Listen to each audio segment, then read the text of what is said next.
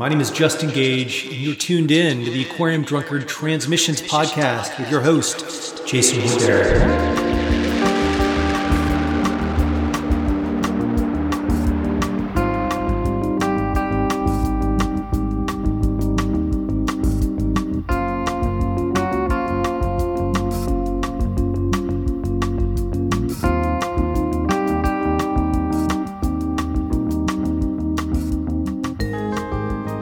Ecstatic to me encompasses as dark can be and as transcendently joyous as possible too, and every shade in between, and potentially going from hot to cold on a dime. Right. Because that is when you say there's a lot of freaky stuff in the world. One day you're marrying your childhood sweetheart and the next day you're a praying mantis getting your head eaten.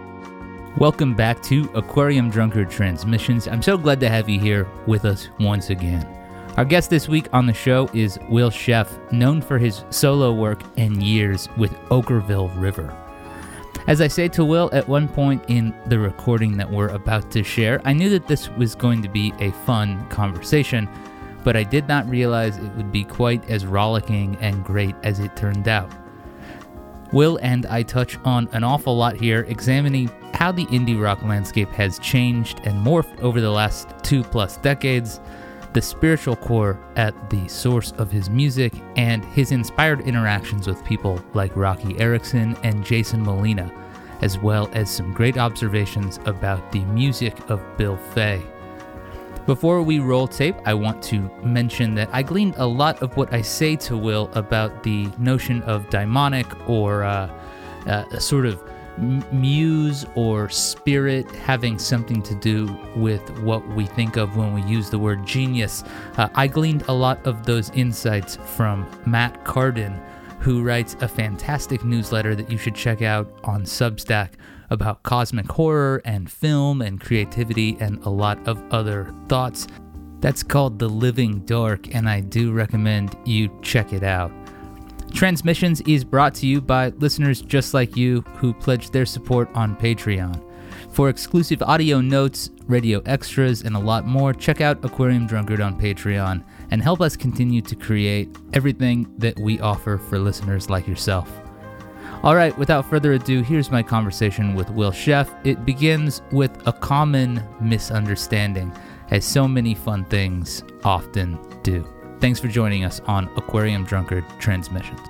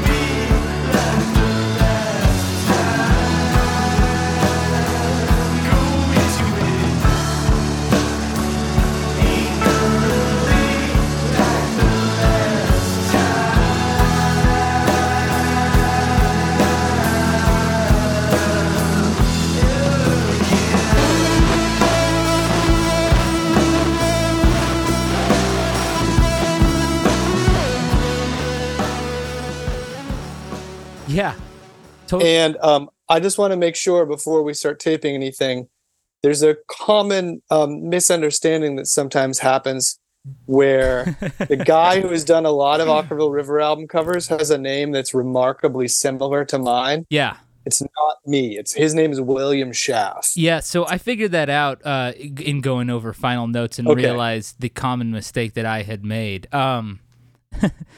But thanks for clearing that up for sure. Because I do visual art, but it's not so striking that I figure you would have noticed it Well- because Will is the guy that you would want to talk to, and I'm just a guy who sometimes does the drawing every couple of years. Well, how did you feel when you guys first started working together? Was that were you somebody who was familiar with like the Molina stuff, Magnolia Electrico or anything like that?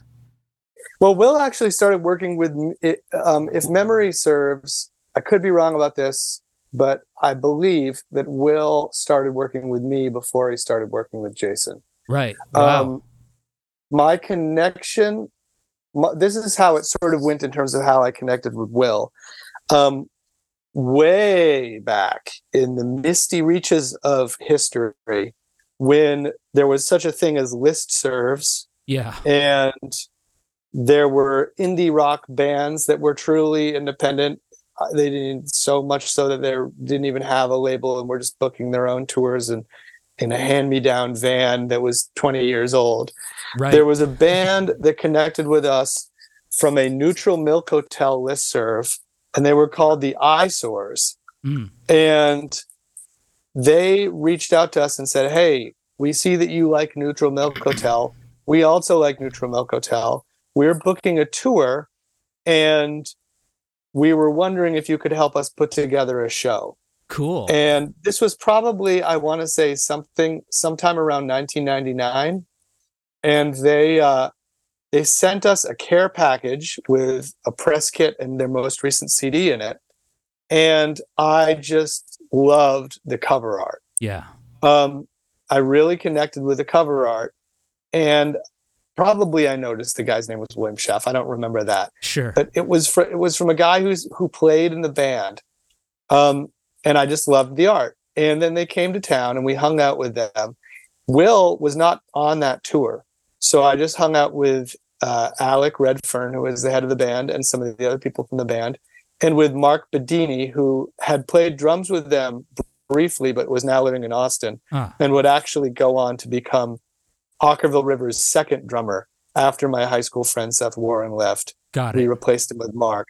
So I hung out with Alec and with Mark, and I had a little bit of curiosity about William Sheff and his cover art. And I also noticed, like a little bit later, that Will had been the cover artist for Godspeed You Black Emperor's album, Lift Your Skinny Fists Like Antennas to Heaven. Yeah. Real powerful cover. Yeah. I think it actually might be a drawing based on one of his pieces. Got it. I can't recall. But in any case, it's a piece that he did. It's either a piece he drew or it's a piece somebody traced, essentially, and redid. So I was struck by Will's work quite a bit. And then when Mark and his fiance Farley were going to get married in Providence, they asked us to come to the wedding. So we flew to Providence and we played at their wedding. Actually, it was the first time I'd ever played a show for anyone who wasn't, where there were people in the room who weren't personally my friends. Right. And where the applause felt genuine as opposed to scattered and obligatory. Yeah, sure. So it was a really treasured moment. This wonderful moment of getting genuine, sincere cheers from strangers, which was nice. And I stayed with William Sheff at his house that night. And we great. stayed up all night talking, and we bonded. We both have similar backgrounds. We're roughly the same age. He's a little older than me. We're from very sort of New England backgrounds. We were both raised in a Catholic environment. Sure. We both had family who were in the military. So it was like there was and we liked a lot of the same stuff. We were both really into Tintin comics. Oh, cool. And had grown up reading Tintin comics. We were both really into Winsor McCay. We liked a lot of the same music. So it was just sort of, we're personality-wise, we're actually quite different, but we have a lot of like reference points. Yeah, and that's great. we're kind of, at heart, we're very similar people. We just sort of act differently, I think, a little bit. Yeah. So we just hit it off. We got along like a house on fire. And I asked Will if he would do our album cover. And so And that was Black Sheep Boy? No, that was before. Don't Fall in Love with Everyone You See. Right. I probably asked him to do that in 1999, but the album didn't come out. You'll have to check the internet. I can't remember. I guess actually that album came out the album came out in 2002, I think, right? Yeah, I think that adds up. Yeah, but I always get confused because when we signed to Jaguar, we were such small fry and such a low priority for them, and they were such a small label that was having a hard time allocating their resources, that they told us right off the bat that they couldn't put our album out for a year. Right. And we'd already been talking to them for about 6 months by that point. So that was pretty crushing, actually, for me, because I had a finished album, and being told that it couldn't come out for over a year, I felt like the world was going to pass us by. Sure. But ultimately, it was, I think, a good thing. It gave me a jump on making the next album, and it gave me a jump on making really, really nice artwork. Yeah. Right. But so then I think Jason, because I always knew Jason was the top dog at the Secretly Canadian family. Sure. He was their golden boy, and he was sort of the cool ambassador. You would be like, well, this label's cool because of Songs Ohio. And then, immediately when you got signed, this is not even an exaggeration. We got signed by Jag, and they asked us to come up and play this little festival that they were affiliated with called Bloomington Fest. And we drove up there. It was our first gig outside of Texas. And immediately after pulling into town, I met Jason Molina in person. He said, hop in the van and I'll give you a ride somewhere. And he said, have you ever heard Rocky Erickson? He put on a Rocky Erickson CD and played Rocky Erickson for me. I'd never heard him. I was familiar with who he was, but I'd never heard him before. And Jason was like our big brother. He wasn't personally like a big brother to me, but what I mean is musically, Songs Ohio and Magnolia always felt like Okkervil's big brother, because they were the big band on the label, and then it would seem for a second we would have a press cycle, we would put out Black Sheep Boy, and it would seem like we could gotten under Jason's shadow, out from under his shadow for sure, and then he would put out the Magnolia record. Right. And it would be like, damn it, he's back on top. I always felt a little, I always loved Jason, but I always felt a little competitive. That's beautiful. Because he was such a monumental force. I think about so much of what you've been talking about already is just sort of this reminder of what the internet existed, but it was way less encompassing, right? Way less of our interactions took place online. And also, there was and I don't mean to sound like, back in the good old days, but at that point, indie rock really was independent, and that was a value. That was like a stated value. I mean, dude, I feel like that word was sort of coined on purpose to separate it from alternative rock, from the corporate quality of alternative rock. It was like making it concrete, organic farming, B Corp.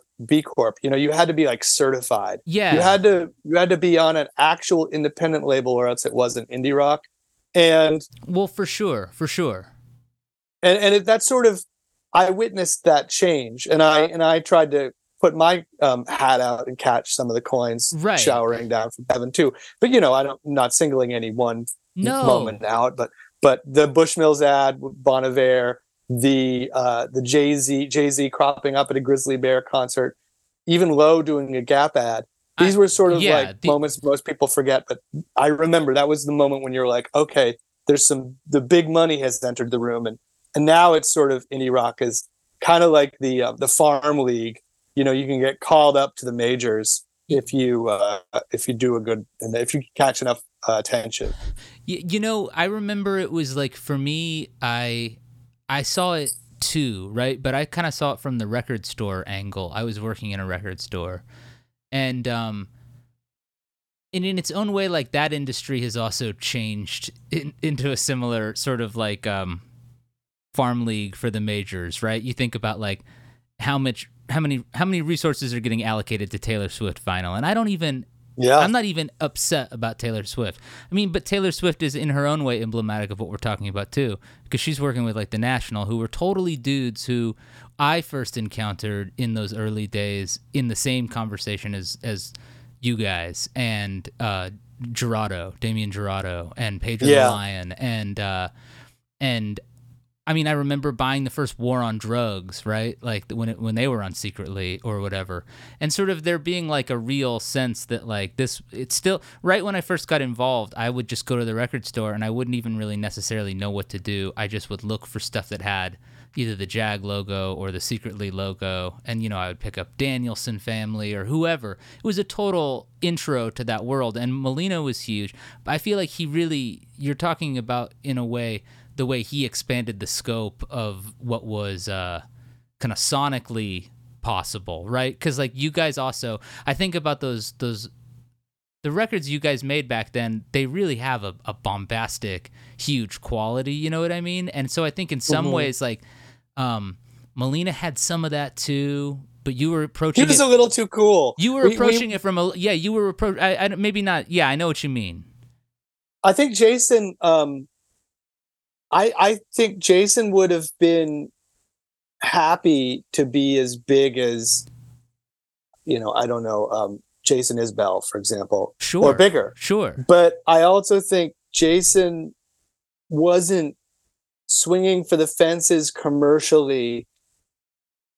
He had too much pride, you know, maybe, and I mean that in a good way, to pander in quite the same way that some of the other bands did. Sure. And I feel that we did a little, you know, because there was a moment where you'd see it. It was like all the hungry little indie rock artists would be clustered in the proverbial waiting room, and the Kingmaker would stroll in and he would point a bony finger, you know, you come in. You know, you're gonna get in that gold elevator and you're gonna go straight to the top. It's still happening. The Taylor Swift, sure. You know what I mean? Yeah, everybody, and you see it in film too, where you know there's like people whose names were synonymous with independent film are now making movies for Mattel.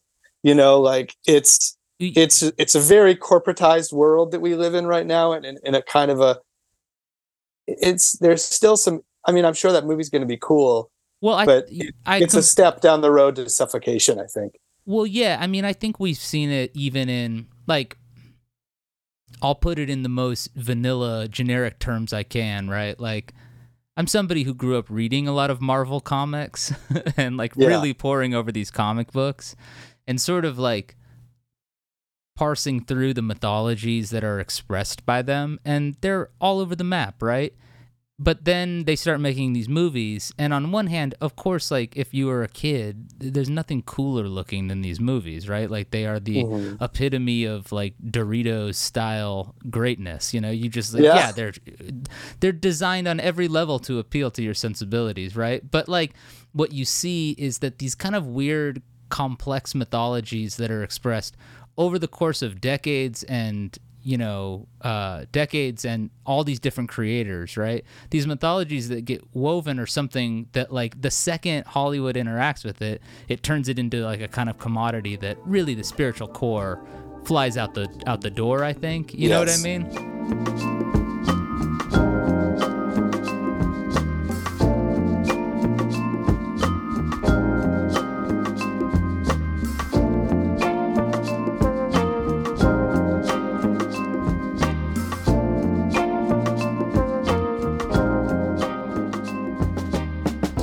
Yeah, and I think that you said the S word, you know, spiritual. I which have is to like, use it. It's the only term that works for me anymore. You know what I mean? Yeah, and I think that that's like what we're all kind of a little bit afraid to admit is what we're really looking for. Sure. And it's like precisely the thing that Mattel and Marvel can't give you. They can't. You know, people say, comic books are the new Greek myths. You know, that's like become like an annoying cliche by now. For sure. But well, whether or not that was ever true, I mean, it in a sense, it's always true, like functionally, just in terms of like Sure. when you look at how they work. I mean, some of them are just also Greek myths, I think, or like Norse myths at least, like right? Thor is just like an an actual myth, right? But you know, it is like if Universal made a Jesus movie with like a Jesus extended universe, or a Dalai Lama movie, or a Mohammed movie, which you know that would never happen, but a Buddha movie, Zoroaster. Yeah, these movies are not gonna feed the spiritually hungry. No, by definition, it's just like there's something tainted at the core of it, because there's always the greedy hand, you know. So that's the thing that makes me sad, is that and no one is, well, that's not true. There are people who are just getting into it to make money, but I would say the vast majority of artists out there, even the ones making the most crass commercial garbage, didn't get into it to make crass commercial garbage. They got into it to make something that feeds your soul, and they also got to feed their kids. Right. And so, you know, you square the circle, and it probably feels pretty dang good to be making a movie for Mattel. You know what I mean? No, for sure. You know, and you can make a kind of a masterpiece. I haven't seen that one, but like the new Spider-Man movie, Marvel movie I saw in the theaters, and it kind of was a masterpiece. You know, I saw it. The cartoon one, or I saw it from a crass, an angry, crusty, independent rock crass angle where it made me mad, and I saw it from a sheer soul heart angle as a viewer where I did feel spiritually nourished by it to a degree. Yeah, I mean, I think I don't know. That's the promise of art, right? And it's what makes it such an uncomfortable conversation, is that like these things that we get out of this stuff they're so powerful that like they smuggle meaning into everything, right? So it's like it's all there is on a level. I remember like even kind of what you're talking about, like all of a sudden people are making records with Kanye West or whatever, right? Like these like kind of indie rock guys that I'm looking up to and thinking like, okay, this is like a thing I understand. But what I realize now is like on one level they were kind of getting in at the very end of the moment where it was going to work, right? You know what I mean? That you were going to make big money. You can still make big money. You're right. You mentioned that earlier, and I think you're right.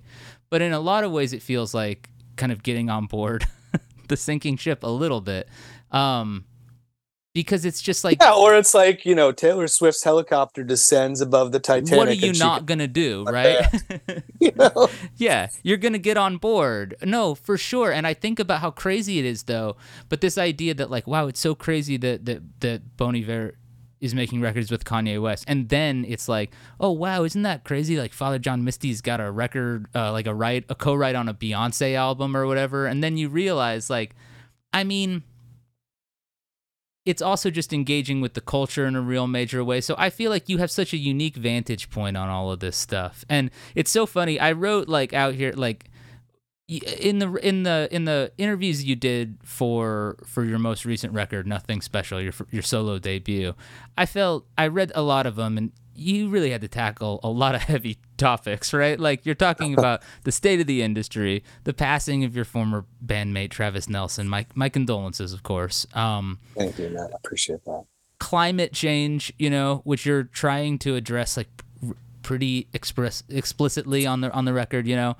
And I just found myself thinking like, God, I wonder if he's ever just like, I wish somebody would just ask me about like how we recorded the drums or something. You know what I mean? Like, and I was like, so we'll ease in. We'll start with some like light stuff, but no, we dove right into the heavy topics. So, well, that's just me. I'm an emotional dumper. You know, like you catch me, and I'm the guy at the party who starts talking to you about like existential issues, and then you're like eyeing pulling out your phone and pretending somebody texted you. Yeah. That's just my vibe. No joke. But really the record is really great, and there's a lot of moments specifically that I enjoyed just from a total kind of guitar freak out angle. The guitar solos have a good freakish quality on the record. You know what I mean? Like when they pop in, they bring a lot of zest, I feel like, to real. I appreciate that.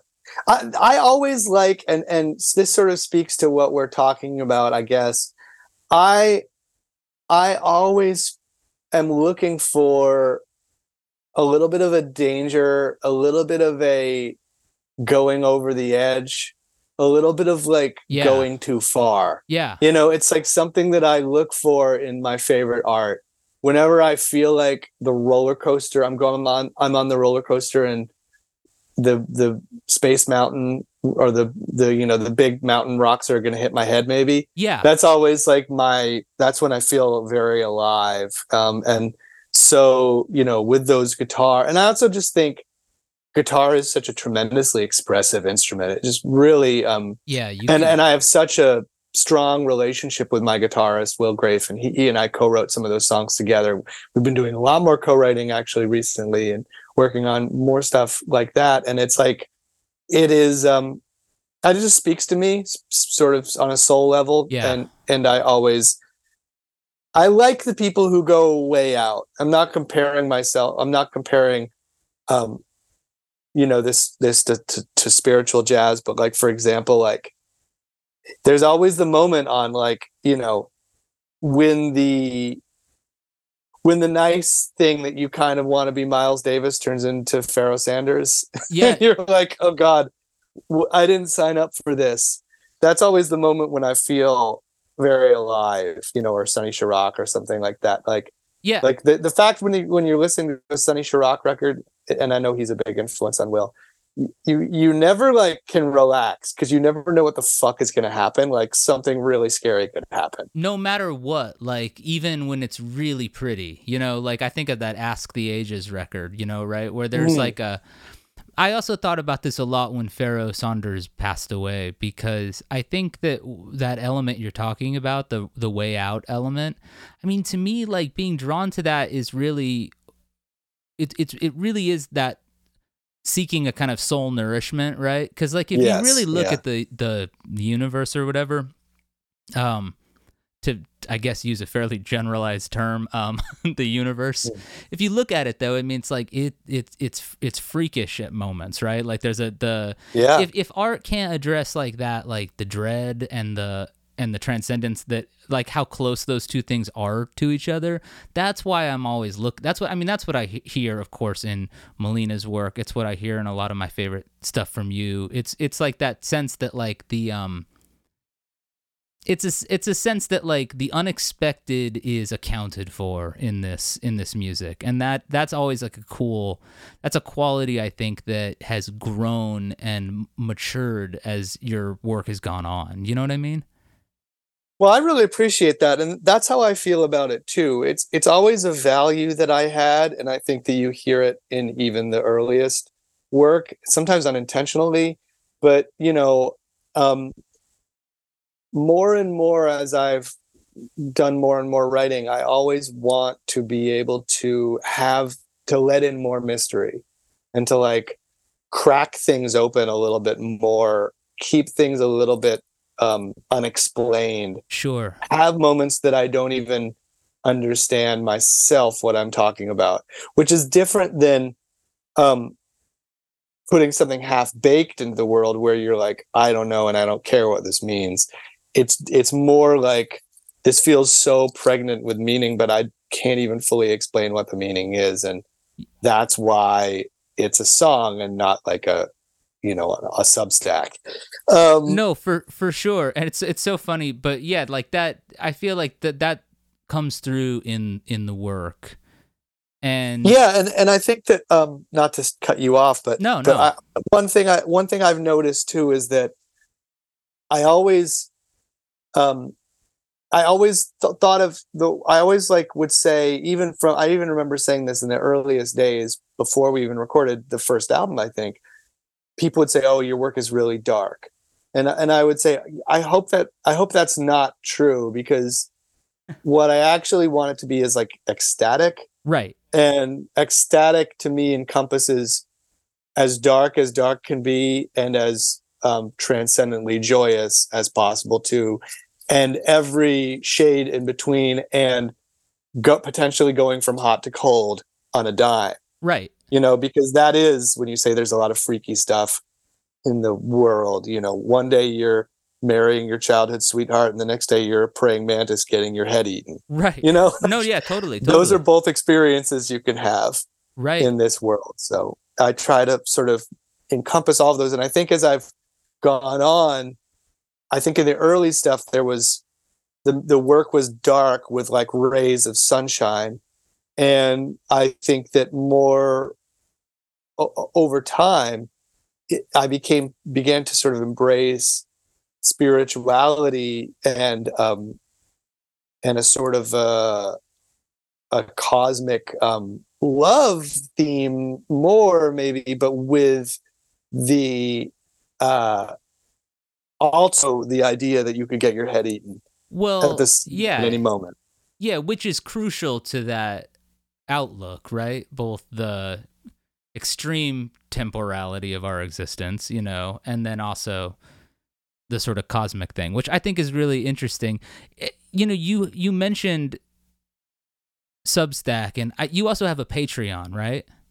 I do, yeah, and it's been so fun.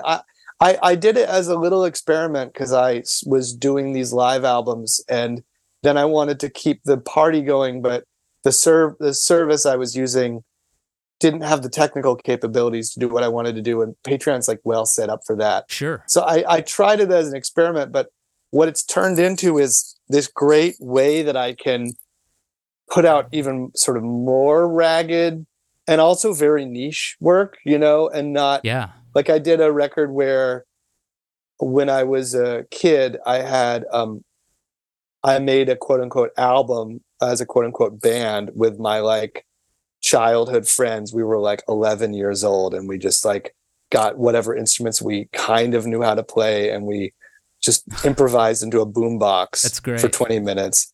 And I released that, and I got all the original band back together. We only used the instrumentation we'd used the first time, and we recorded a cassette again, and we improvised it all again 35 years later.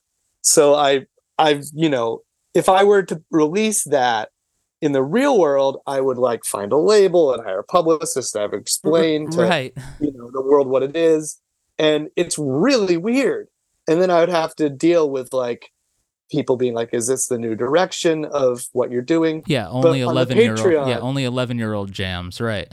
Yeah, on the Patreon, I can do wild shit like that, and I have a very indulgent audience for it. So I get do podcasts. I do art for that. Right. I do all kinds of fun stuff, and so that's been a fun sort of sideline. Yeah, that's great. It makes me think about what you mentioned earlier in the conversation when you were saying that like you signed to Jag and they were like, your record's not going to come out for a year. Like in a way, it sounds like maybe that pressure has eased a little bit just in terms of culture. I mean, but not without downsides, right? I mean, like in a way, what you're doing is sort of what traditionally maybe the industry would have helped facilitate on its own. You know what I mean? Doing like but I think in a lot of ways it feels like a much more sustainable situation in terms of the way the internet has worked out, right? I mean, it feels. Well, you look at like speaking of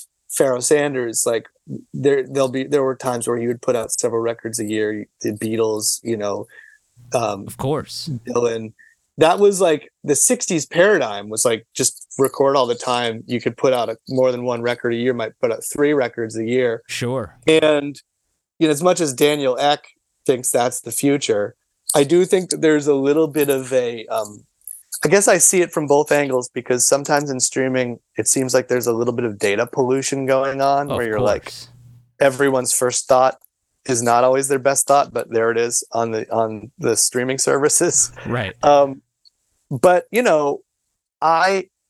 if I'm going to go ahead and like lose a ton of money and put out a tentpole album, and hire a publicist and do a big thing, I want to make sure that's like my very, very best work that I've done. For sure. So I'm always writing, I'm always recording, but I kind of set aside the best grapes from the harvest to make the Grand Reserve wine. And that's the thing I lose a bunch of money throwing my money into trying to make an album for. Right. But like sometimes the most fun, weird ass, exciting things are the weird, funky grapes. Yeah. The kombucha. You know what I mean? Oh, and yeah. that I get I don't want to put out a million records a year, because I do think that the industry just isn't good that way for someone like me. Sure. So I get to sort of sell that on the Patreon. Yeah, I like that. That's great. And it sounds like a rather holistic art project overall. Yeah, it's wonderful. I get to still do, and some of the shit that I do, like, it's not for everybody. It might not even be for anybody but me, and who knows, maybe somebody, one person out there is like, this is the best thing you've ever done, and I never knew I needed to hear this. And that person can subscribe to the Patreon, and I can kind of keep my work going and have an outward facing, fine dining experience of my work and have this sort of like the burger shack in the back. For sure. And kind of be both things. Well, nothing special is definitely a fine dining situation, for sure. It is. No, it really is. It sounds great, and it's a really. Thank you. I really enjoyed spending time with it.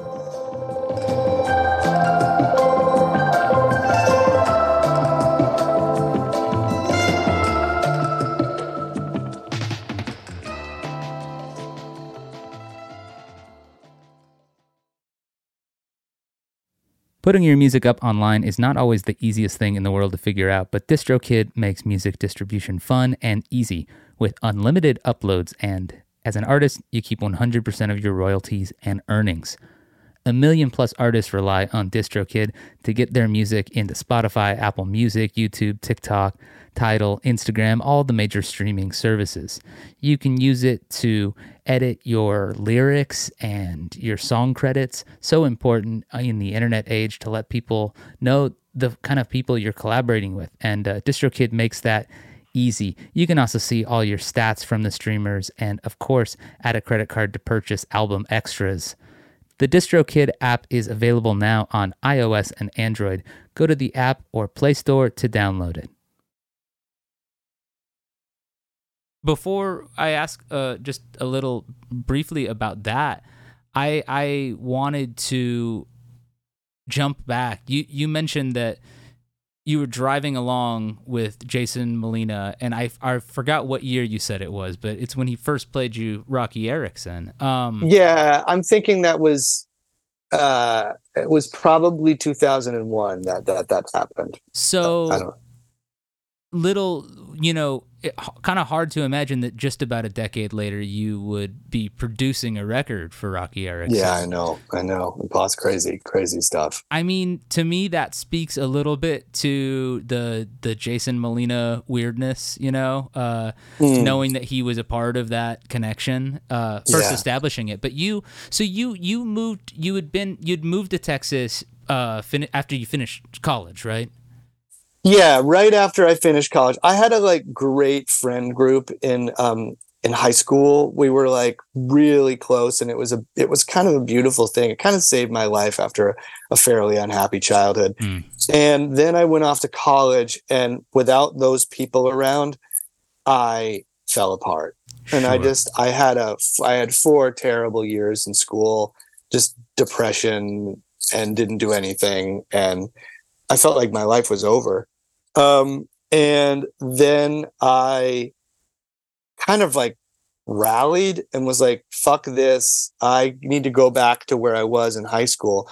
I literally called up my high school friends and who I had a band with. And I'm only realizing this later, but I guess I'm good at convincing people to do things. Sure.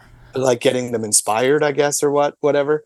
But I inspired them somehow to move to Texas with me and start the band again. Oh, that's great. Yeah, so we moved down to Austin. We didn't know shit about having a real band in the real marketplace of music. So it took us a long time to even get gigs and all that. But we all lived in the same house. We all We rehearsed every night, for hours. I was writing all the time, and it was a beautiful thing. It was really it was great. Yeah. So that was sort of like how Okkervil River got started. Nice. And yeah. And go ahead. Oh, I was gonna say, I mean, when you're kind of in that moment, were you connecting to any other Texas music? When I think of Rocky Erickson, I think of the 13th Floor Elevators and ZZ Top and the earlier, versions of that group or whatever, Moving Sidewalks, things like that. I definitely think that there's kind of a psychedelic quality to Texas, right? Like, that definitely carries through to stuff like Butthole Surfers, or in its own way. Like, I just wonder how you guys sort of conceive of yourself sort of in that scheme of things, right? Like, was there any regional sort of view in your head in terms of a sense of where you were at musically? Well, I wasn't that sophisticated or knowledgeable about Texas. I had grown up in New England, and Sure. I had a very weird frame of reference because I was the oldest child. I didn't have a cool older brother to show me anything. The internet was not a thing. Right. So I was kind of on my own. I didn't know, like, so many of my compatriots in rock bands, they're like, oh yeah, I got into Black Flag when I was 13 because my sister played them for me. I was not like that. I was like on my own. So my Big Bang was not punk rock at all. It was like psychedelic British folk. I had a good friend whose parents were musicians, and they loved the Incredible String Band. Oh, great. And I heard that when I was like 14. And that blew my brain into shreds. Like, I didn't know you could make music like that. And it completely changed my life in a big way. But I also didn't really connect the dots. I didn't know, like, okay, there's psychedelic music, and also this music is not traditional. So I got into traditional sort of Scottish and English and Irish music, like basically British folk. I was really into that stuff. And then that got me into old time American music. And then that got me into country music, which is not big in New England. So it took me a second. So by the time I was going to Texas, I was like, this is cool. I'm going to where there's country music, and that I like that. And I like folk music, and I love the Incredible String Band. And I was into indie rock, and I loved Daniel Johnston. Oh, sure. My Zach already lived in Austin when we were going to college. Zach, the original bassist, so he was going to Sound Exchange and buying the Daniel Johnston self-released cassettes that they kept in a little shoebox on the counter there, and mailing them to me, and I would listen to them like religiously. I actually knew who Brian Beattie was, the first producer we worked with, because he gave Daniel his first gig at the Hole in the Wall with his band Glass Eye, and then produced some Daniel records. So when Brian started working with me, like, that was as big of a deal as working with Rocky Erickson later. For sure. So I had a head full of like Daniel and folk music and this Incredible String Band and country music. And then I was also aware of like the trance syndicate bands, like that to me was really cool. Like Monroe Mustang and all the kind of, the freaky lo-fi psych fuzz bands that were happening around that time. Sure. But I didn't hang out with any of them. They were too cool for me, but I was very like, I had my face pressed up against the glass, wanting to be part of that crowd. Sure. And in a lot of ways, you don't get to those guys without Rocky, and you don't even get to Daniel without Rocky, because even though I don't think Daniel was influenced by Rocky probably at all, I think that Daniel's fan base, like their appetite was whetted by a Rocky Erickson. I kind of chafes me when they get compared, because they're very stylistically different, but I get why they get compared. Well, yeah, I mean, to be most generous, like, it's easy to view both of them as visionary musicians, right? Like in a lineage there, but and I mean, like, an outsider art, which is a term that it's a very annoying term, and it's weird. And anytime that I got to see both Daniel Johnston and Rocky Erickson, I saw Rocky Erickson in Marfa at Marfa Myths. Oh, fun. Nice. Not long before he passed away, and there was a writer from GQ there, and I was like sitting backstage awkwardly, completely uncertain if that's where I was supposed to be or not. You know what I mean? And this GQ guy was taking photos of Rocky in the room, and Rocky finished with his photo set, and he sat down next to me, and he was like, I always told my mom one day I'd end up in Gentleman's Quarterly. And I was like, it was like one of the greatest moments of my life. And Rocky is so great. And I was just like, thanks, Rocky. You know, looking forward to the show. And he was like, yeah, it'll be fun. And then that was like, it, you know what I mean? Like, it was great. He was a hilarious dude. He was really like, for a guy who was very, who fought a lot of his own demons because of schizophrenia, he was very present, and he had a way of always saying the right thing. Yeah, that's great. Sometimes the right thing was the absolute wrong thing. Like, I wasn't present for this, but there's a story that someone told me where he was playing some club in Houston, and the promoter, you know, had come to the show to meet him personally and said, Rocky, I'm such a huge fan. I just like love your work so much. I'm so honored that you're playing at my club. You know, this is like a huge moment for me. Thank you for coming, you know, and I'm so excited for the show. And Rocky said, all right, I'll see you die tonight, brother. That's incredible. Yeah. Which is like, only Rocky Erickson could say that. It's just like the most insanely funny thing to say at that moment. Yeah. He was so friendly too. He could say something like that to you, and you're like, that's the most disturbing thing I've ever heard. And yet, like, I don't feel threatened. Yeah. I mean, it's just kind of a reminder of the messages he heard, right? When like when he's listening to Static. He had bad days too, you know. No, he did, and tours with him where he would say, I'm hearing voices. Yeah, I'm hearing voices saying some scary stuff. You know, I remember when we had to fly international with him to Norway. He was in a really bad way. He was never creepy or mean to us or anything, but he was very like, he was stressed. There was dark energy coming off of him, and at one point I tried to sort of inquire about what was going on, and he told me that he was just hearing bad voices saying bad things to him. You know, and that's probably what that I'll see you die tonight, brother thing was. Sure. But he could also be very cheerful in this very Texas, you know, classic friendly Texas boy way about it. No, I mean, he really is. That's such an interesting thing. I think back on that record that you guys made together, and I think that one, it was really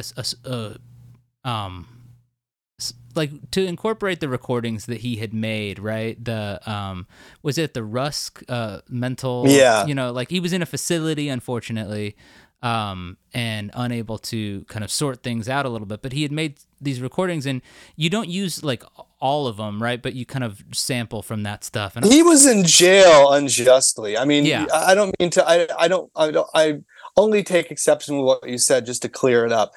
No, I'm misunderstanding. He was made a target by the Texas police, and what they did to him was just beyond fucked up. I mean, something that goes back all the way to the very beginning of his career, right? Like the Texas police hassling the 13th floor elevators endlessly in those early days. Yes. I mean, people forget that somebody had to be a fucking psychedelic pioneer in Texas. There weren't a lot of them, right? And like being there in Marfa and seeing the exhibit that Anthology Records put on about the early days of the 13th floor elevators, he was always like he was always hassled definitely by those forces. But yeah, but you drew from those recordings some stuff, and then obviously augmented it with lots of new stuff. What was it like collaborating with him? And then, you know, what was for you part of the draw of including from those archival recordings?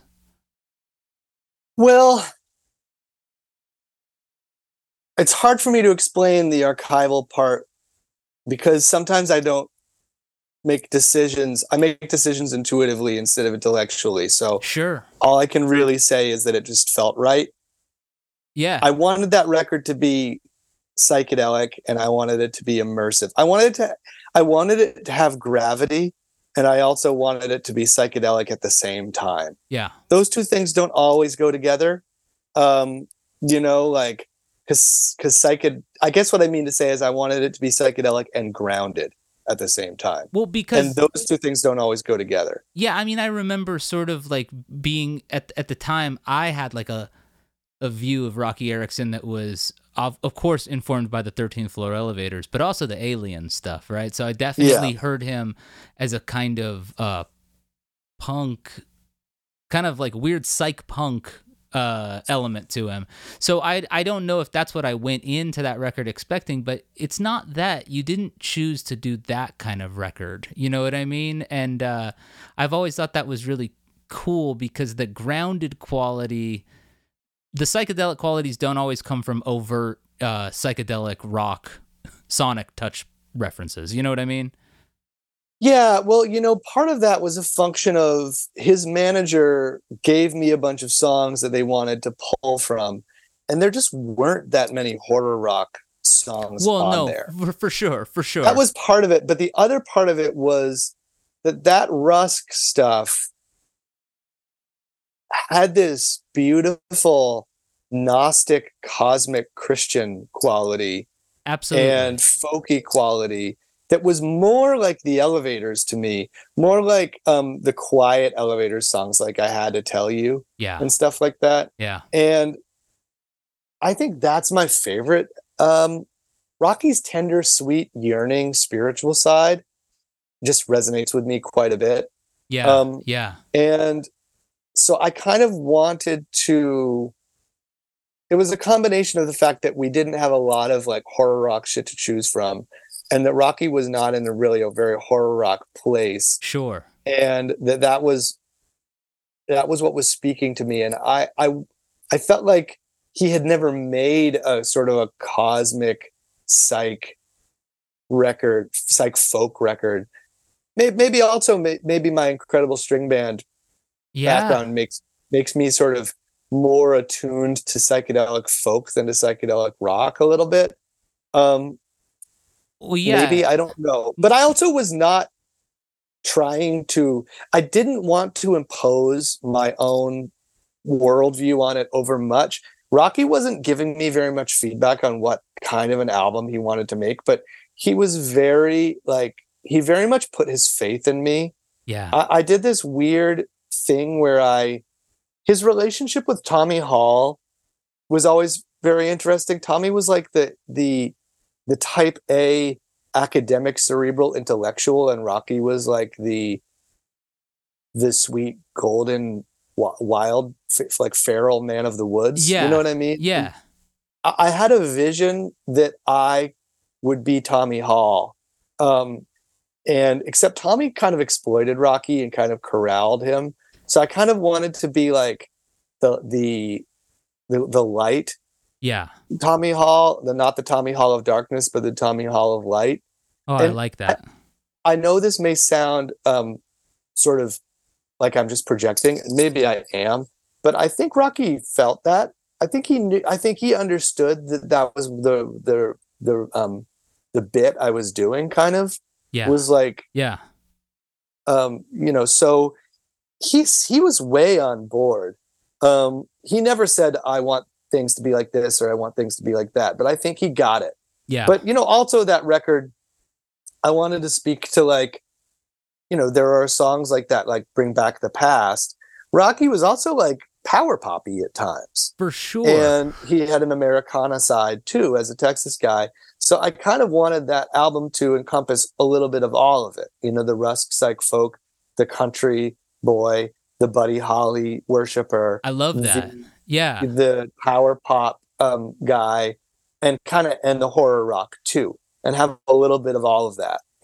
Well, for sure. And that power pop side, by the way, it's funny. I certainly don't mean I went into that record expecting you to have made an Aliens record, but I would say, what I do think is interesting is that power pop element is just as present in those records, the Aliens records. You know what I mean? Like a song like Yeah. Starry Eyes is like Exactly. If the record, I mean, the records basically sort of did release a song called Starry Eyes, and it's a perfect power pop song. So, you know, that's a great example. But yeah, I love that you accentuated that stuff, and I also really do like the idea of viewing him almost in the lineage of a sort of a Gnostic Christian cosmicist. You know, like Philip K. Dick or even Judy Sill. You know, these people. And that's not that. By the way, that's not me forcing a square peg into a round hole. Rocky was very familiar with all that stuff. Oh no, yeah, he's explicitly. He had read Theosophy stuff, Madame Blavatsky. He had read.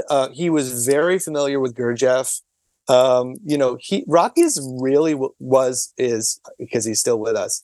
He's really well read, and he's really well read in Gnostic Christianity and in sort of esoteric spiritual literature. So that was not a square peg moment, you know? No, and that to me is beautiful, and I think really showcases the kind of the level maybe on which you two were able to get. You know, the record comes through. I remember, I reviewed it back then for Tiny Mixtapes, and I was really taken by it, and it's so funny to go back and read something that I wrote that long ago. I was very nervous doing so before we spoke. But it's good. I liked it, at least. I can't say it was super well written, but they did a great job editing me, that's for sure. Oh, nice. Well, that record kind of changed my life. I mean, working with Rocky, I for one thing, there's a part of you that always thinks, well, there's some exaggeration in the story, surely. You know, it's fun to believe a wild and woolly story, but in real life, it's you know, you got to brush your teeth and pay your taxes. Yeah. That's not true, man. I've never experienced anything like this, but Rocky, the legends are all real. Yeah. It was like working with Sasquatch, and you're like, oh shit, he's real. His mother is the most psychedelic human I've ever met. He would say things that were like psychic. He would predict things that were going to happen. You know, it was a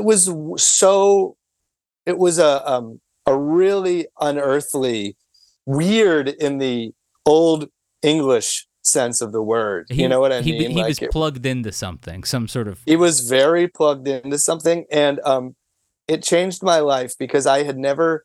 It was like learning that UFOs are real. You know what I mean? Like, right. Like, and I also, it was also humbling because I knew I was in the presence of someone who had genius. I don't love to say the word, to call someone a genius, because I think that's not really true to the origin of that word, but genius, the idea of having genius. Rocky was touched by like something that was not fully explainable, you know, by. Well, yeah, that's that notion, right, of the sort of the demon muse or whatever, right? That like it's the daimonic, that the real use of genius and daimon are like, you know, synonymous words if you go back.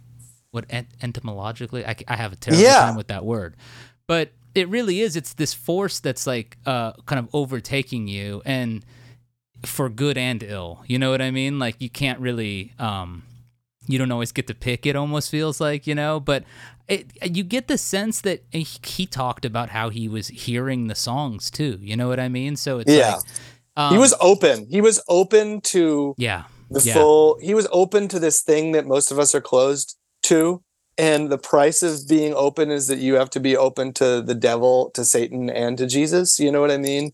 And let them take a ride in your body sometimes. And that was scary. And yeah, no, totally. Wow. I wanted that for myself afterwards. You know, like after I witnessed it, I thought, I need to follow in this path, because now that I've seen this, like nothing less will do. And I think that was when that kind of set me on the path that I'm still on. You know what I mean? Like, wow. And it was like, so it was really, it changed my work permanently, I think, you know? The apocalypse of Saint Rocky. Yeah. Yeah, I mean, so you know, in addition to, I think, that being the greatest like the most meaningful thing I've done with my life, it also felt like it was a real fork in the road for me creatively. And I don't know whether commercially it was the best moment for that to happen, but it was definitely like, from a spiritual creative standpoint, it was like he came along right when I needed him. Oh, that's really beautiful to consider. And I'm glad that that record holds such a meaningful place in your life, you know, certainly does in the listeners as well.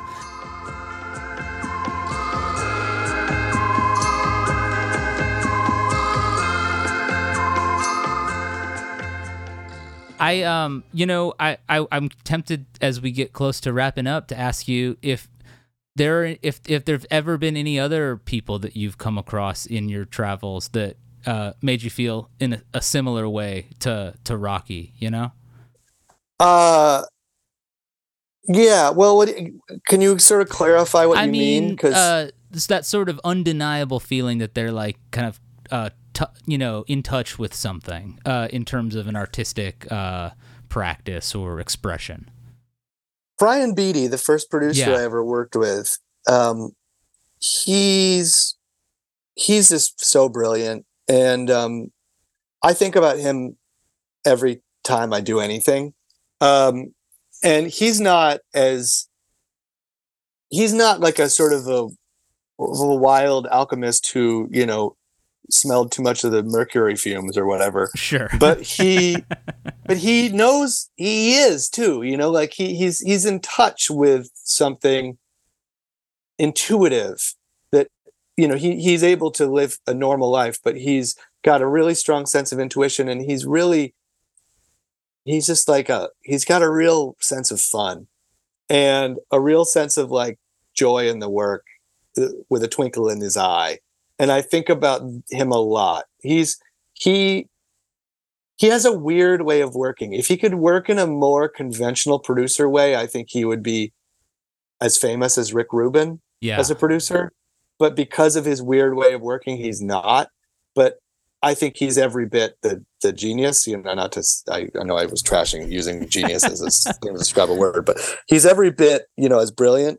My grandfather was like that.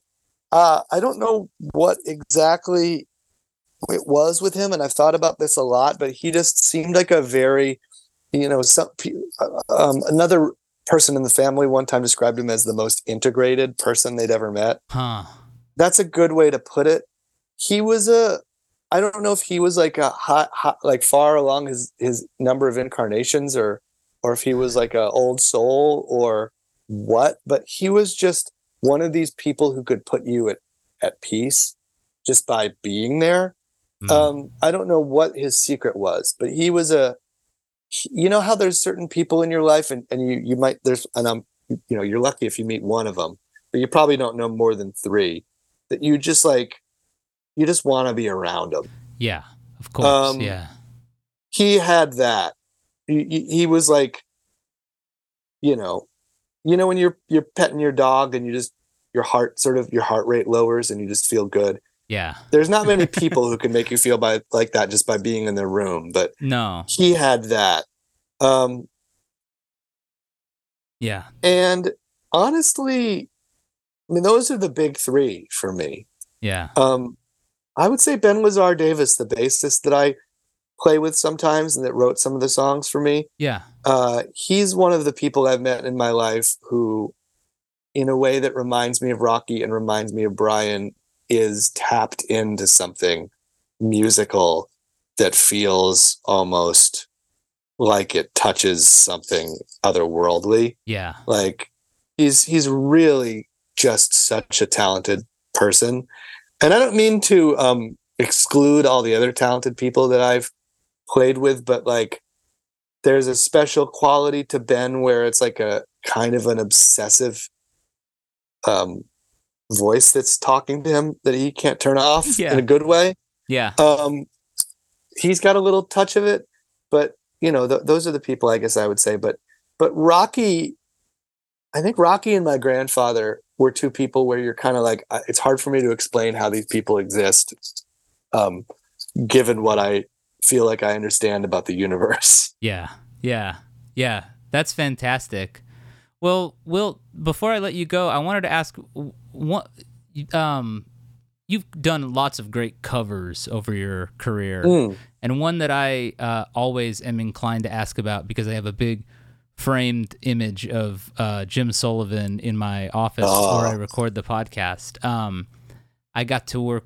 I was part of Light in the Attic put out his second record as well, the Playboy record. Yeah, that's nice. Yeah, nice record. I worked on the liner notes of that. It's a great record. UFO, of course, but the better record in my opinion. Yes, it's better. There's no denying it, but I like the second record quite a bit. Oh, me too. It's just like, I think it's fantastic. If UFO never existed, people would still really love the Playboy record, but UFO is on a whole nother level. Undoubtedly. Damien Gerardo once said he liked the Playboy record even better than UFO, which I think is a beautifully Damien statement. Yeah, that makes a lot of sense. He played me some of the. He told me that actually. Now that you remind me of it, yeah. I mean, I think he really does dig that one. But that song, Damien has amazing taste. I don't always see eye to eye with his taste, but he has. It's really specifically true to himself. I remember being really young and reading this a comic illustrated interview with him in a magazine called Band Doppler. And he was just talking about like dub reggae stuff. Oh yeah, he loves dub. Yeah, and it was like real early for me, and I just remember being like, "Hang on, that Sub Pop dude, Ghost of David, that guy doesn't listen to dub." I was obviously very wrong, but but no, UFO. I wondered if what if you could speak a little bit to what you like about that song as we wrap things up here on Transmissions. Thanks for joining us, by the way. I never even introduced you proper. We just got into it. Oh, that's all right. Right away. Well, at the risk of saying something that is incredibly polarizing, but that I've been kind of dancing around the edges of. One of the things I like about UFO is that I think of it also as a Gnostic Christian song. He's talking about Jesus. He's making an analogy between Jesus and a sort of a David Bowie-esque Starman kind of figure. Yeah. Even though it predates Starman. Yeah. Have you ever heard the Larry Norman song UFO? I haven't. So Larry Norman is. Are you familiar with him, the Christian rock guy? Yeah, sort of passingly. I would recommend checking some of his stuff out, but definitely check out his song UFO, which does what you're saying too, but it's basically like Jesus Christ will come in a UFO. Like he's pretty direct about it. But I think that you're 100% onto something in terms of Jim Sullivan. It took me a second to figure that out. Kind of like I Would Die For You by Prince, which took me like 25 years or 30 years to understand that he's singing from the point of view of Jesus. Yeah. But and this is the thing, is that like I used to sing about murder and suicide and war criminals and it made people uncomfortable. Pornographic actresses, right? Yeah, and I always have relished making people uncomfortable. Like I said, I like it when you feel like there's a little bit of dangerousness. And then I realized that what makes people really uncomfortable is Jesus. Yeah. So ever since then, I've, and also I have a real complicated relationship with Jesus because I was raised Catholic, but I, have unsurprisingly, I have a ton of issues with the Catholic Church. But always Jesus was like, this dude fucking rules. Yeah. And Mary even more so. You were just like, Jesus and Mary are like the two best personages, that you could imagine. And they're just wrapped in this rotten burrito of toxic sludge, Yeah. Yeah, absolutely. So I just dig when Jesus is portrayed in a groovy way. It makes me very happy, and not in a sort of a Christian church camp counselor, but more in the wild-eyed hippie manner, Dude, you're speaking my language explicitly. We did this release recently with Aquarium Drunkard and our friends at Black Forestry and Org Records, where we put out 2 volumes of like Jesus people music, like early Christian. I love that shit. I mean, to me, I also have a very complicated relationship with Jesus and with Christianity, having grown up not Catholic, but my own the evangelical brand. Both. It's a whole different flavor of fucked up. It's a different flavor. There's overlapping tastes, unfortunately, at times, and then there's differences and whatever. I also say this as somebody who usually lights a Jesus candle before I do the podcast, and it is burning currently. These notions of like, we've talked with Eric Davis, the great counterculture writer. Oh, I love him. Yeah. Yeah, and he's basically, one of my favorite things is he's like, no, preserve the groovy Jesus. Like, preserve that guy. That guy is like, if something about that speaks to you, that's a good thing. Carry it forward. Definitely. And you don't have to define yourself by the shitty aspects of that stuff, No, it's ours. You know what I mean? Like, it's not right. That's what I feel is if you leave America because you don't like the direction it's going, then you bear some responsibility for that direction. Sure. You can't let the bastards have Jesus. You know what I mean? Like, he's hanging off the cliff. You got to keep holding his hand. You know what I mean? Well, sure. I mean, at the same time, they'll never, not to get super Gnostic on you, but like, I'll just get the most Gnostic thing I'll say in this interview is like, it's the demiurge. That's what the archons are imposing their will. No, yeah. That's what those people worship. They worship the demiurge. So that's how I think about it. I mean, I think that, that just like any other practice or esoteric weirdness, right? Like, if you're going to fool around with Gnosticism, you have to acknowledge all sorts of weird historical murkiness and everything else, Yeah. And they're pretty anti-body, which I don't love. They're pretty anti-sexuality and anti-body, the Gnostics. Right. Which is a drag. In a kind of weird way, that is definitely gross. But you can also find, I mean, all the stuff Jesus says in the Gnostic Gospels is like the sickest shit. So, I mean, you gotta get that stuff in the mix. And you gotta get the kind of the Sophia of the Christ, where you get a feminine element. I notice you use the Holy Mother designation on the record, and I wasn't sure if that was a kind of a Mother Mary thing, or perhaps this, the notion of sort of divine wisdom or whatever that's often personified as the Holy Mother. You don't have to clear it up. Well, for me personally, the Mary, the Mary of it all, even more so than Jesus, is always really strongly connected with me, and not even in a intellectual way, just like this is a very personal thing, but I was at my cousin's wedding recently in New Hampshire, and it was on the shores of a reservoir, so a lake where they're beautiful pure lake, and you're not allowed to build any houses, you can't have any motor boats. And I just walked down to the lake during a moment in the break, and it was so beautiful. And without even thinking, I just looked at the lake and I said, "Hi, Mom." And it was just sort of came out, you know what I mean? Yeah. And I, for whatever reason, whenever I think of God, and my feeling about God is that you can't put God in a box, not even a God box, right. Like it's all just like it's this big divine thing, and every now and then it puts on the Jesus mask or the Krishna mask, or and that's fun, but like, and that's just a costume. That's just like the hand in Kermit the Frog. Sure. You don't worship Kermit the Frog. You think about the hand, that you'll never see. And so, but when I think about God, and I try to think about God as a personage, I always think about a feminine energy. Yeah. Even though God is beyond gender. Way. Yeah, totally. That's the God that like speaks to me the most. Well, is like this sort of this divine watery mother. Yeah. Yeah. Yeah. Well, that's beautiful. And Will, it's been just an absolute blast hanging with you and talking about this stuff.